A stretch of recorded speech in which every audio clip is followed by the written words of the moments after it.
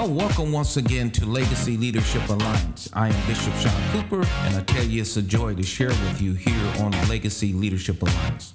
Legacy Leadership Alliance is a podcast dedicated to emerging generations and thought leaders for legacy transference in the marketplace, educational systems, and religious institutions. Legacy Leadership Alliance 4 points of light are mentorship, PK Alliance, and pastoral infrastructure.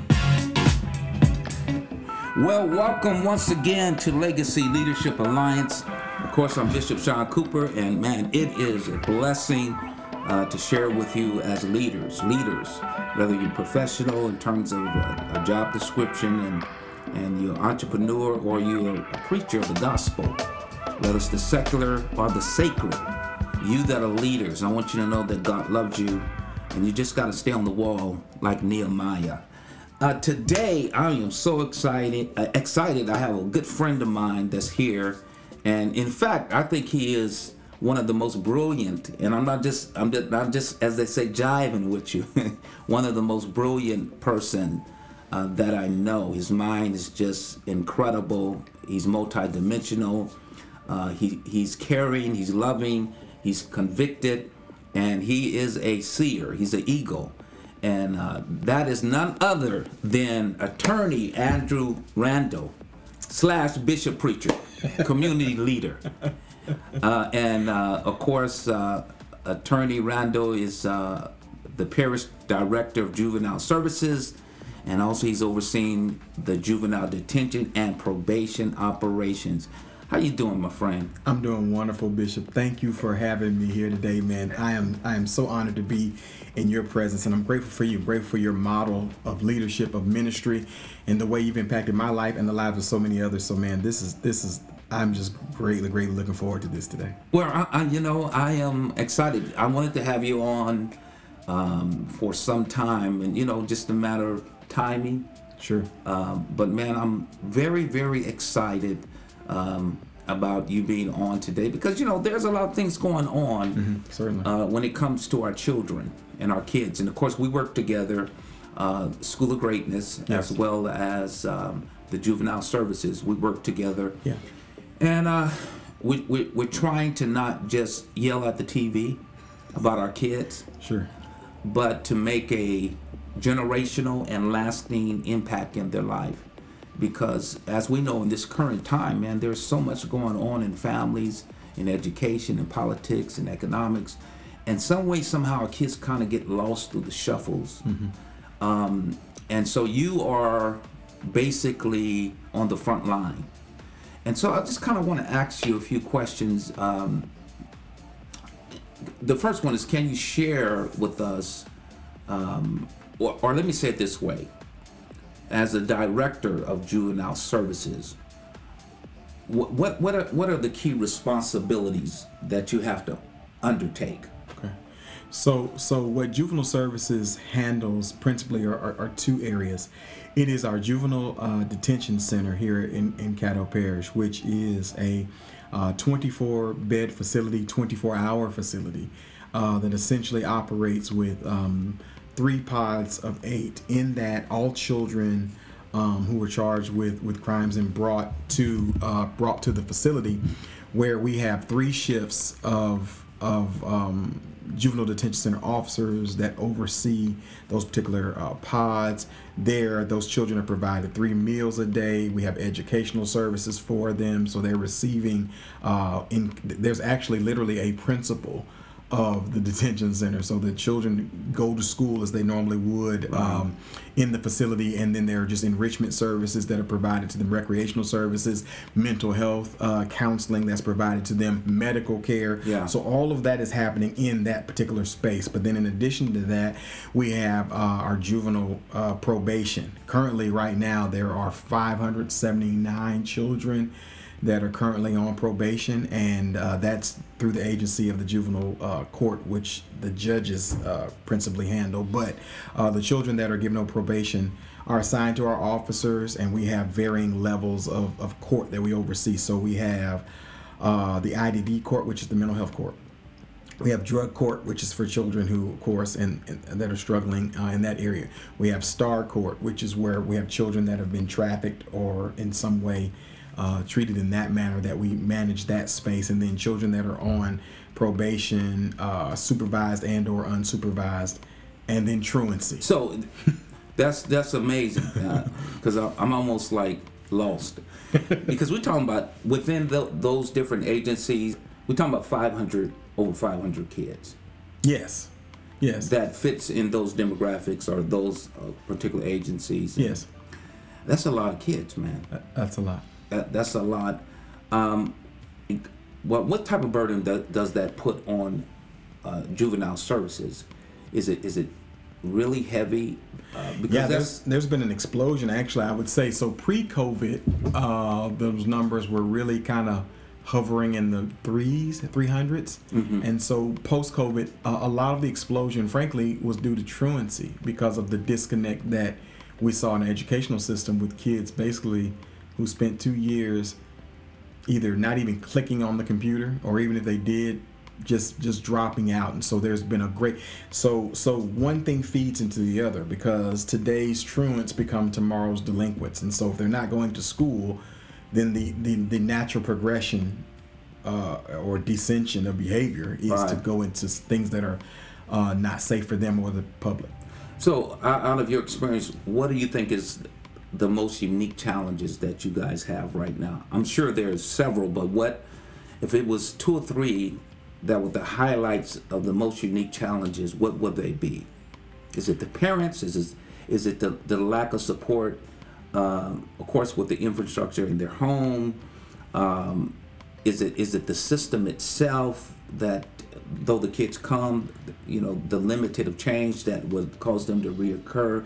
From your experience, what is unique to you that is the highlights? I think it is a convergence of many factors, but I think primarily everything begins in the home, and there is absolutely a breakdown in terms of the village that's around the children.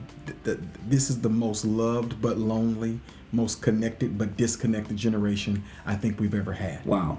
And so when you consider the effects of that, especially now when you have, for instance, I would say some of the saddest things I see are when children are in the facility, and maybe it's a truancy issue, but they're there and the person that's with them in court is their 70-plus-year-old grandparent.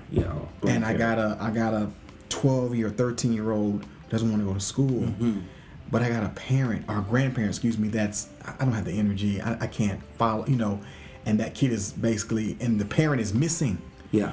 And so that's a huge issue. I would say truancy is probably the biggest issue, because for whatever reason, there's great falling away of issues with schools. And then thirdly, community support is a challenge, because there are great organizations like yours and others that would provide to build out that village around the kid when those other systems fail. Mm-hmm.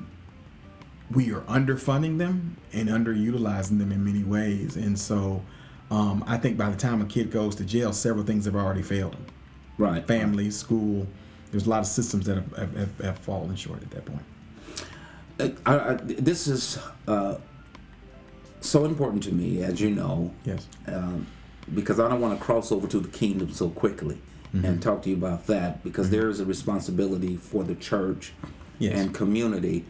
But what do you think is, or let me say it this way, what is your vision of for the future for juvenile services in this parish? What do you feel that God is saying to you, and what would you like to see?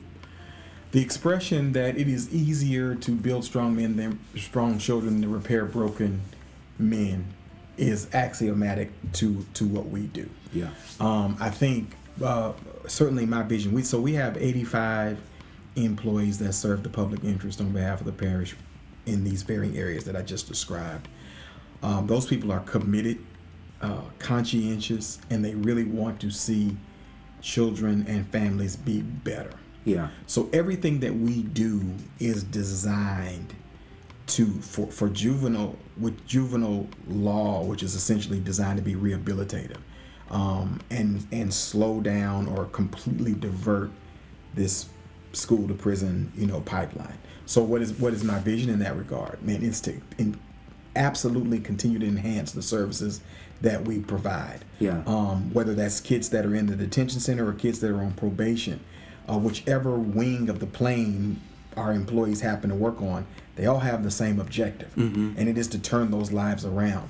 When those kids come into the detention center, the sad and unfortunate part, really frankly, is it may be for the first time in their life that they eat consistently. Yeah.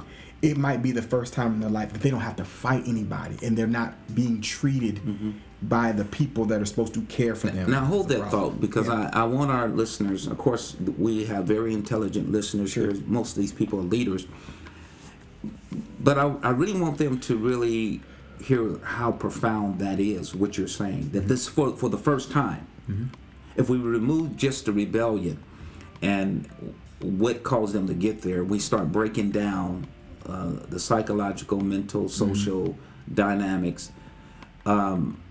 It really makes an impact on our reality that we got to be able to touch these kids, because you're saying a lot of them, for the first time, they've had a consistent meal. For the first time, go ahead and just continue to what you were saying right there. Because I think what people forget that because we focus on the behavior, that something bad has been done or occurred, but fundamentally, these are kids. Yeah. And in moments of respite, when you remove the factors of you're not being shot at, you don't have to fight, this isn't the jungle, it's not survival of the fittest, you're not dealing with the dysfunctional, nobody's touching you, molesting you, you're not dealing with the absence necessarily of a father or a mother or the abuse from either of them. Right. You are literally in that space, allowed to debrief, be a child. You are in a pod or a cell, and you're in there by yourself. You don't have to fight. Nobody is again, nobody's sexualizing you. Our children are single bunk, which means they're in a pod by themselves, which once those things came into place, sexual assault went to 0%. That's not an accident. That's right. And so they're safe. And so anyway, to have 3 meals a day, so I'm not hungry. All right. I'm going to school. I'm getting help.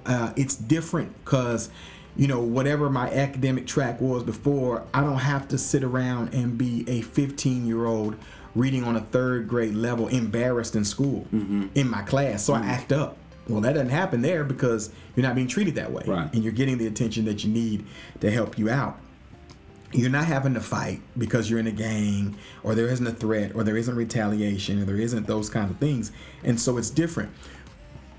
Children, there are literally children that treat our detention center as a respite. We have had children knock on the door, literally, and say, "Do y'all have something you can charge me with so I can come in and stay?" Are you guys listening to this? So kids knocking on the door. You've had incidents when they actually said, "Can I stay? Can I come back?" Because a consistent bed, right? Yep. Although they are in jail, per se, right? But they have consistency. They can eat. There's a sense of care concerning their future. They're getting educated. Yeah. That model and that system is better than going home. Yeah. Yeah, it is. And the challenge with that, though, so to the broader vision of that is, those only become respite care, because if I'm in that space and I'm receiving all that, it's a pre-adjudicate, you can't stay there. Right. And so the issue on the table is when they leave out of there, I need to connect them to School of Greatness. I need to connect their families to programs like School of Greatness and others that kind of build that village around, because the truth of the matter is, if I put a kid in a space where they're in that and they get that rest and they get these other rules, well, the environment they come from, those aren't the same rules. And so what do? They revert back into the survival mode and the rules of the environment in which they now have to live. It was cool that nobody's touching me, nobody's fighting me, and I'm eating in here. But out there, that's right. It's not like that. It's a different world. And I guess this would be a great moment to kind of cross over into the kingdom language and just the whole culture of the kingdom of God, and how we as believers have a place and a space in this particular challenge when it comes to our kids, broken family, whatnot. And I guess for me, and you are a man of God, you're a bishop and a pastor as well. I don't know how you're doing all this, but we're going to talk about that in a minute. Because, man, that's, Lord have mercy. So, but for me, when we created School of Greatness, I think I mentioned this to you. I was actually in Uganda. Right. I was on a mission trip. And I was saying, man, what could I do to not just have impact, but transformation? Right? Because impact can last for a moment. Yeah. I mean, they were impacted. Sure. But were they changed? Right. Did we change the fundamental process of how they think? Yeah. Did we turn the light on? Right? Yeah. Because I can give you food, but can I teach you how to fish? Can I change the way you think? And this is concerning, fatherlessness, single mother raising the kids, yada, yada. We hear it all day on news, especially kids of color going into prison, jail, the pipeline dynamic.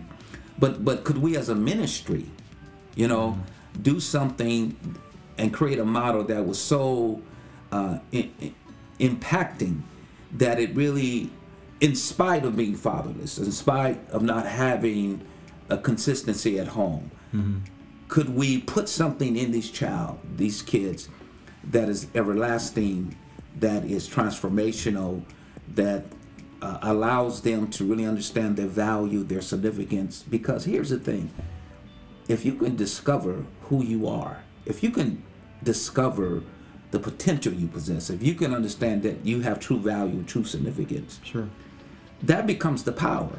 Yeah. Right? That becomes the vehicle Absolutely. that drive you out of poverty. Because I was like that as well. Fatherless, although I had a father, fatherless. My mother raised me for most of my life around the gangs. And you become a product of that environment, right? I mean, that, not everybody, but to say that it doesn't impact you is a lie. You know what I mean? It does impact you, but man, of course, I gave my heart to the Lord. I had great mentors. And then I had discovery that I was an author. I was a musician. I was a writer. Destiny was turning. Now we're getting into the kingdom right now. Right. This is this whole discovery that, God has made me unique. Yes. And I have assets. I have quality. I have revelation. I have significance. I have purpose. And it happened with the touch. First, a touch of Jesus. Secondary, a touch of mentorship that helped develop. Right? Absolutely. And so now I'm in a whole different dynamic now. And so could we create a model that was not a touch but a change? Could we create something that the kids can develop in? It's not just a couple of months, a couple of weeks, but it's like you're going to be here for 6 years. You know what I mean? Until we replace, until we pull out and we plant, until you understand the significance. And of course, when I went to Uganda and I came back, and of course in Uganda, man, it's like, man, I mean, the average income for the people was $1,300 a year. Well, $1,600 a year. Oh, wow. No windows, doors, electricity, no running water. And when I looked at the sea of kids, I saw like one child, right? Like here is hundreds of kids in the orphanage, and they all had their hair cut, none of them had shoes on. And it was so many kids that you would get lost in their individuality. It's just like one big problem. Gotcha. You follow what I'm saying? I understand. But if you didn't have sensitivity, if you didn't have compassion, if you didn't have care, you would have just lumped them all together. I see. And become cold and indifferent and just see it as one big problem. But anyway, make a long story short, when I came home, that's when God began to speak to me about School of Greatness, 4 guiding topics, and then the rest is history. So what I'm saying is that the challenges that you have with the 500 kids, and then the different levels, and you said the vision is how do we enhance what you already got, because the systems are there, but needing the funding and the care and the support from the community. Certainly.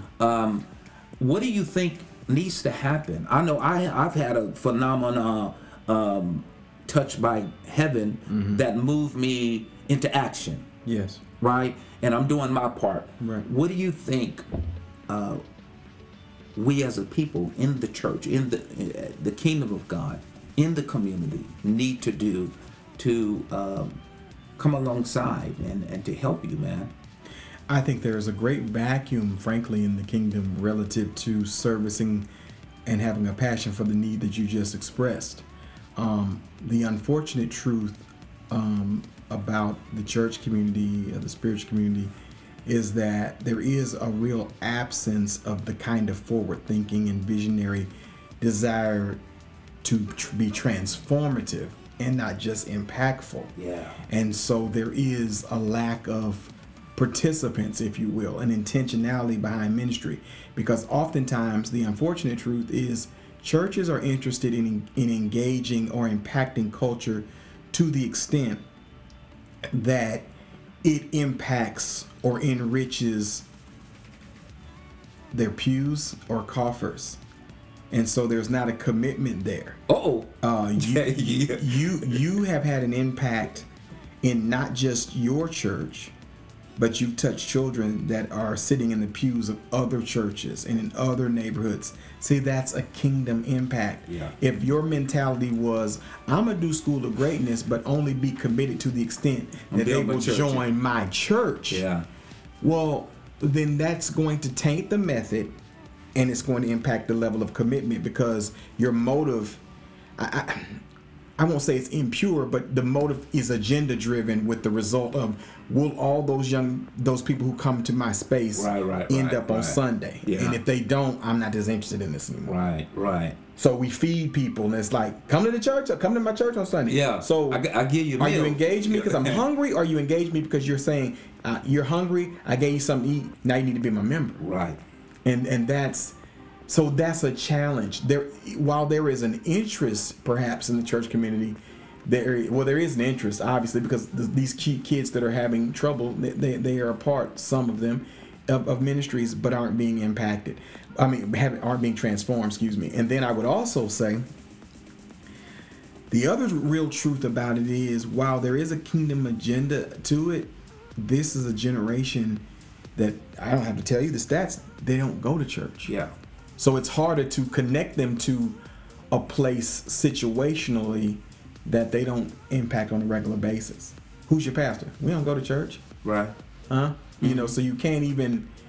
Who's your Well, does your mother go to church? Yeah. Your father? No, they don't go either. That's right. And so we got a generation that says, I'm not making my kids. I'm giving my kids choice. Okay, right. Well, fine. And in fact, a lot of the kids actually have a negative view of church. And yeah.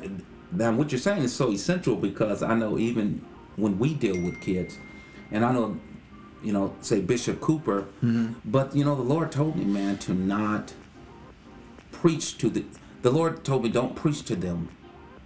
Be the church to them, right? Mm-hmm. Be the word rather than just preach the word.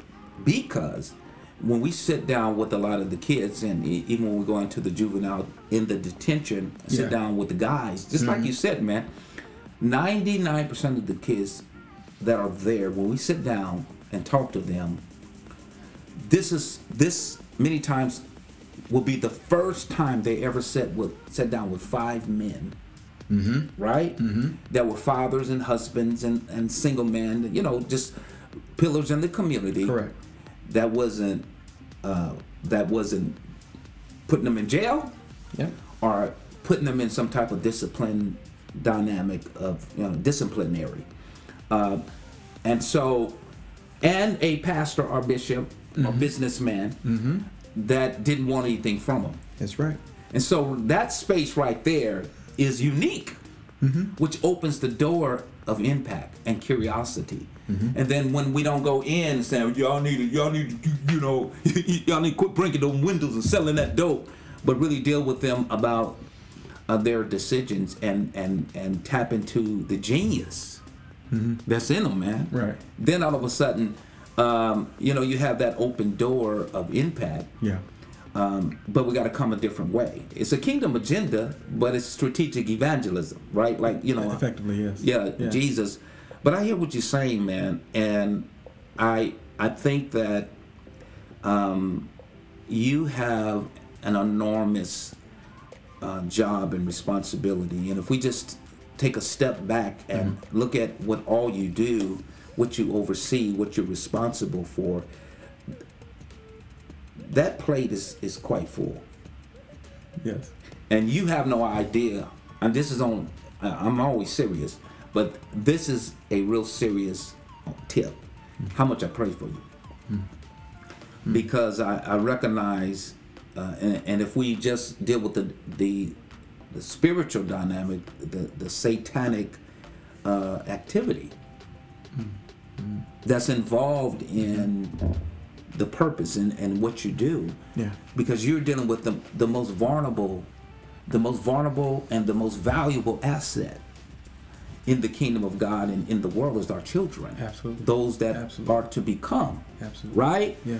And to have you as a man of God that care, and then have this position as well, trying to balance out the two, it's quite difficult. We talk about Nehemiah, Daniel, we can go on with Joseph and all these people that had these political or positions of authority, but yet they were men of God, they were prophets, and how those two coexisted.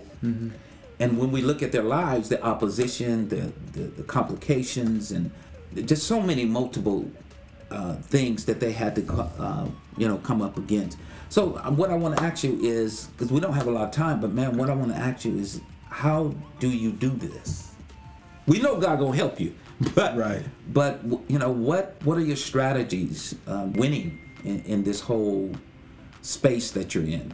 So I think much of my life, whether it's professionally and even spiritually, I've always had to be in the space of managing the multifaceted nature of who I am. Yeah.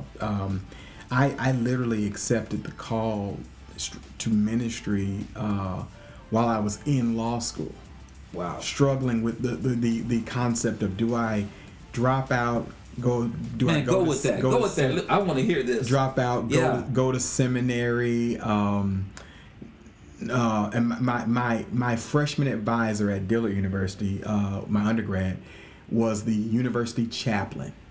He knew I wanted to be a lawyer, Dr. Isaac Bibbins, and but he also sensed this call. I mean, I'm doing Bible study on campus. I wasn't a preacher. Come on, President of the Baptist Student Union, refused to be a preacher. Yeah. Doing evangelism on campus, refused to acknowledge that God was calling me. And he said, I remember he said so vividly to me when he's like, you can do both. And I was like, all right, yeah, okay, cool. And but I'm rolling. I mean, I'm a poli-sci major. I'm interested in international affairs and Woodrow Wilson Fellow. So I'm gonna go be a diplomat, or I'm gonna go to law school. I'm gonna go be working DC. And I wrestled with all of those things at the same time. Then I got God kind of tugging at me. Yeah. And then I was like, yeah, okay, well, we'll see.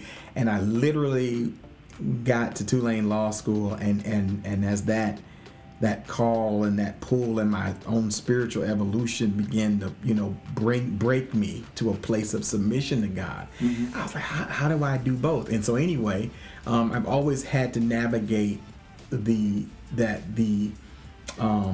calling to serve the people of God as a minister, and as that evolved, the youth pastor, youth minister, young adult pastor, and into senior pastor, bishop, all of that.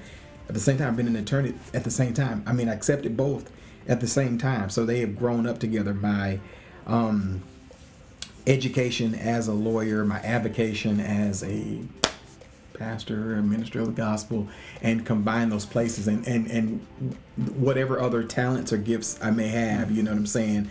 I see it as, you mentioned Joseph. It may be a coat of many colors, and to others it's pretty, but to me it's heavy. Yeah. Exactly. And so I have struggled at times with trying to boil the ocean. I've struggled at times with trying to manage and not be distracted by all of it, overwhelmed by all of it. But It's been the grace, and I've failed a lot along the way in trying to navigate that and manage it, but I'm grateful. How do I balance it at this point? Number one, I keep perspective on the fact that it's not me, it's God in me. I'm anointed for this. That the anointing is not just to preach a sermon, but to do a task. Yeah. And so that's good. I'm anointed, but those 85 people that I have the privilege of stewarding and guiding, they're anointed too. Mm-hmm. And the idea is tapping into, because the anointing is just the enablement of God. Yeah. And so you take that enablement of God and you educate it, or you by various professional development experiences become. But at the end of the day, when you recognize that this is just God's anointing manifesting itself in many ways and expressions, then it helps me to keep perspective on who I am and who the people of God has assigned, to me. And then also the idea of balance, knowing your limitations, stewarding your personal mind, your life, your family, and recognizing the benefits of those things, and not just being my title or who I am or what I do, and not just be a human being. I mean, a human doing, but be a human being. And then that makes me take refuge in the things that are most important. Very good. So that's kind of how I manage it. Very good. It's a lot of meat on that bone. I'm serious. That's a lot of wisdom. But you know what stands out, and we're gonna sign out here in a minute. Okay. Man, we gotta have you back. We can run it back, man. We gotta have you back so we can talk again on part 2. A couple of weeks, and let's go. Cut some space out. You got it, man. You got it. I want all of you all that are listening to pray for Attorney Bishop Pastor Andrew Randall. Pray for him. Pray for. Thank you. As you can see, that his task is quite challenging, but he said 2 things that stood out. He said the grace of God and the anointing. Absolutely. That it takes to do what you do. So we're gonna sign out. But listen, we love you. Thank you all for listening. You that are Legacy Leadership Alliance leaders, thank you all for listening and just participating. I pray that you continue to follow God with all your heart. Do you have any final words that you can just say to the leaders that's out there? I believe I would simply say this to any leader. God has called you for such a time as this. I think the assignment of the enemy to all of us who walk in integrity and in faith in the mission and plan of God, the enemy has sought to disorient you, discourage you, or perhaps even distract you. But at the heart of God's plan for your life is destiny. And the thing that wakes me from being disoriented, distracted, or discouraged is the fact that God has preordained his purpose and deposited that in me. And what shakes you through the moments where you don't feel like you are enough is the reality that you are not. But in God, you are. And so don't so much as fight for victory, just fight from the place of victory, because you're already victorious. That's good. Very well said. Very well said. Well, brother, I love you, man. Thank you for hanging out with me. Sure. Remember, it is better to live by principle than to die by impulse. You go with God and be incredibly blessed. Thank you for listening to the Legacy Leadership Alliance podcast. We invite you to continue to join us at the intersection of religion, education, and the marketplace as we provide synergy and faith toward the future. Follow us on all podcast platforms and subscribe. Contact Sean Cooper at bishopsean@gmail.com. And remember, it is better to live by principle than to die by impulse.